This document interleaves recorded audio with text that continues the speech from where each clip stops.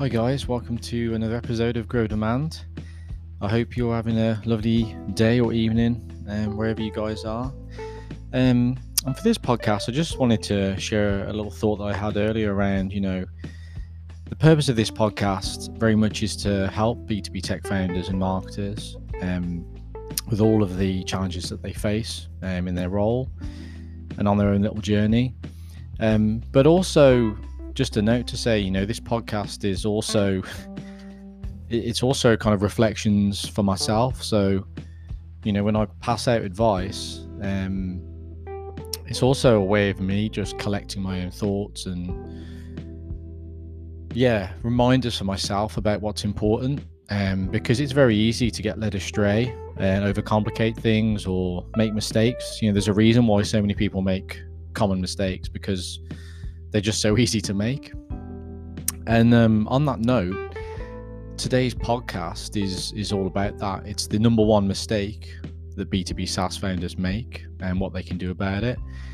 And this is really from there's so many founders that I've spoken to and worked with, and for me this is probably the biggest one that I've encountered.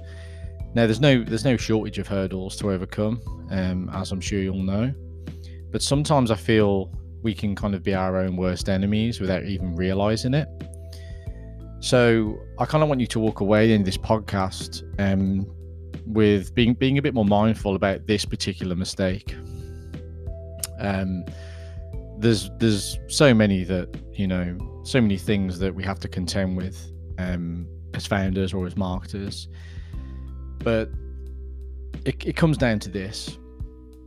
It's that your personal opinion about your brand and your product, you have to treat as being incorrect. You have to treat the way that you think about what you've created as being quite dangerous. So what I mean by that is, in many ways, you're actually the least qualified person in the world to really know anything about your brand. As soon as you create something, you kind of leave behind this world of the customer, behind it. It's as though, you can never ever again look at your product from an external place, from the outside in. And so what happens is you can conflate your own sense of that brand and what it means to you, but it doesn't mean that it's important to potential customers or buyers. So because you'll never see your product the way that the customer sees it, you have to treat your opinion, you have to be very scrupulous about what you think. And I think the best way to do this is to take your opinion out of the equation. So what that means is, becoming a bit of a vacuum in terms of the market. So when you think about market orientation, you need to have a little bit of humility and recognize that, you're not the customer anymore. You don't represent them. So as you grow and build this product and this business, who is representing them? How are you going to get that representation? And what it leads to is really you having some form of structure for creating qualitative research to really aid your decision making. So the best founders always stay very close to the market, and the best marketers obviously always stay very close to the market. So they're having conversations with buyers all the time. If you don't do that, then how can you possibly really know what's happening, what's important? What are those hair on fire problems? Where do you fit in their world? So you kind of need to make sure that you stay close, but if possible, make sure that you do actually have a basis, back it up with some data as well. Go and do the research. And obviously we can do that qualitatively by speaking. We can also do surveys and other pieces around that, which I'll touch upon in another podcast. So, if we just kind of jump back as well and we think about why is it that founders, or why is it that people fall into this predicament? And I think there's kind of three cognitive biases that you want to think about. The optimism bias, which is very much when you overestimate the likelihood of positive outcomes. It's very good to be motivational and positive about what you produce, but it can also impact your ability to make rational decisions. So be wary of that one. Confirmation bias is a second, and that's simply where you look for ways to justify your existing beliefs.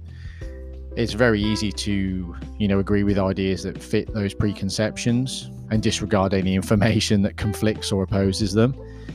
So be very mindful of this when you interpret data and what that means about your product. Don't be in denial about what you're creating. And then third, the sunk cost fallacy.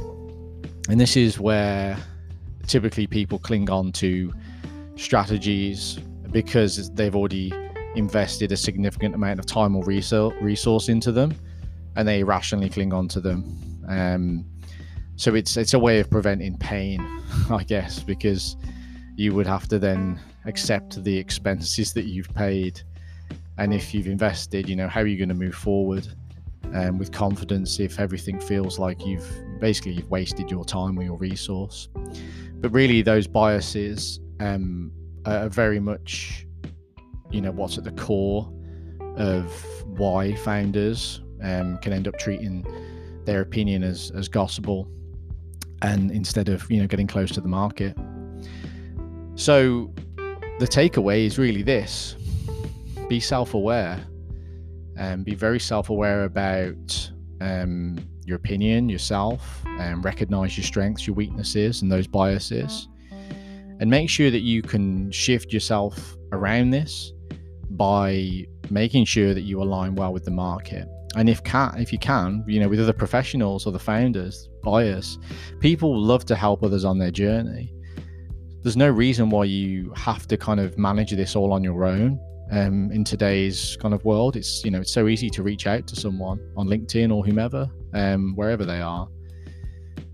So just remember, there's a big difference between building for yourself and building for the customer. And if you haven't walked in the shoes of the person that you're marketing to, and you're not considering that, you could end up going on a journey where you're simply building a product for yourself.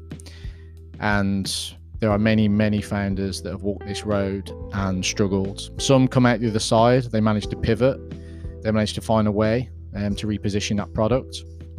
But it's a very long, arduous and challenging process. And if you can get this licked earlier on, I feel that you'll have a better time of it. You'll certainly miss some of those painful mistakes. Sometimes it's good to make mistakes, but let's face it, if we can avoid them, we should. I hope that's really useful to you guys. Reach out to me if you've got any particular challenges that you're facing and you'd love to hear some of my thoughts or insights on.